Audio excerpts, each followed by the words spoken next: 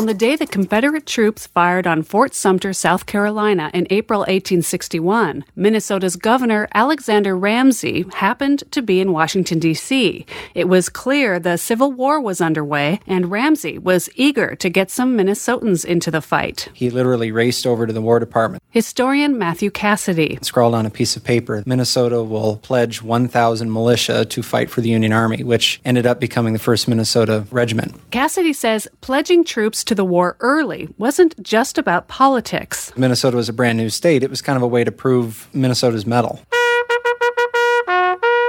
The 1st Minnesota Regiment's most famous engagement was at Gettysburg in July 1863. On the second day of that battle, Minnesota soldiers held off advancing Confederates long enough for the rest of the Union troops to withdraw to a safer position. Cassidy says over 80% of the Minnesota soldiers fighting that day at Gettysburg were killed, wounded, or captured. They went down in glory for saving the Union line on the second day. By the time the Civil War ended in 1865, Minnesota had furnished 25,000 soldiers to the Union Army.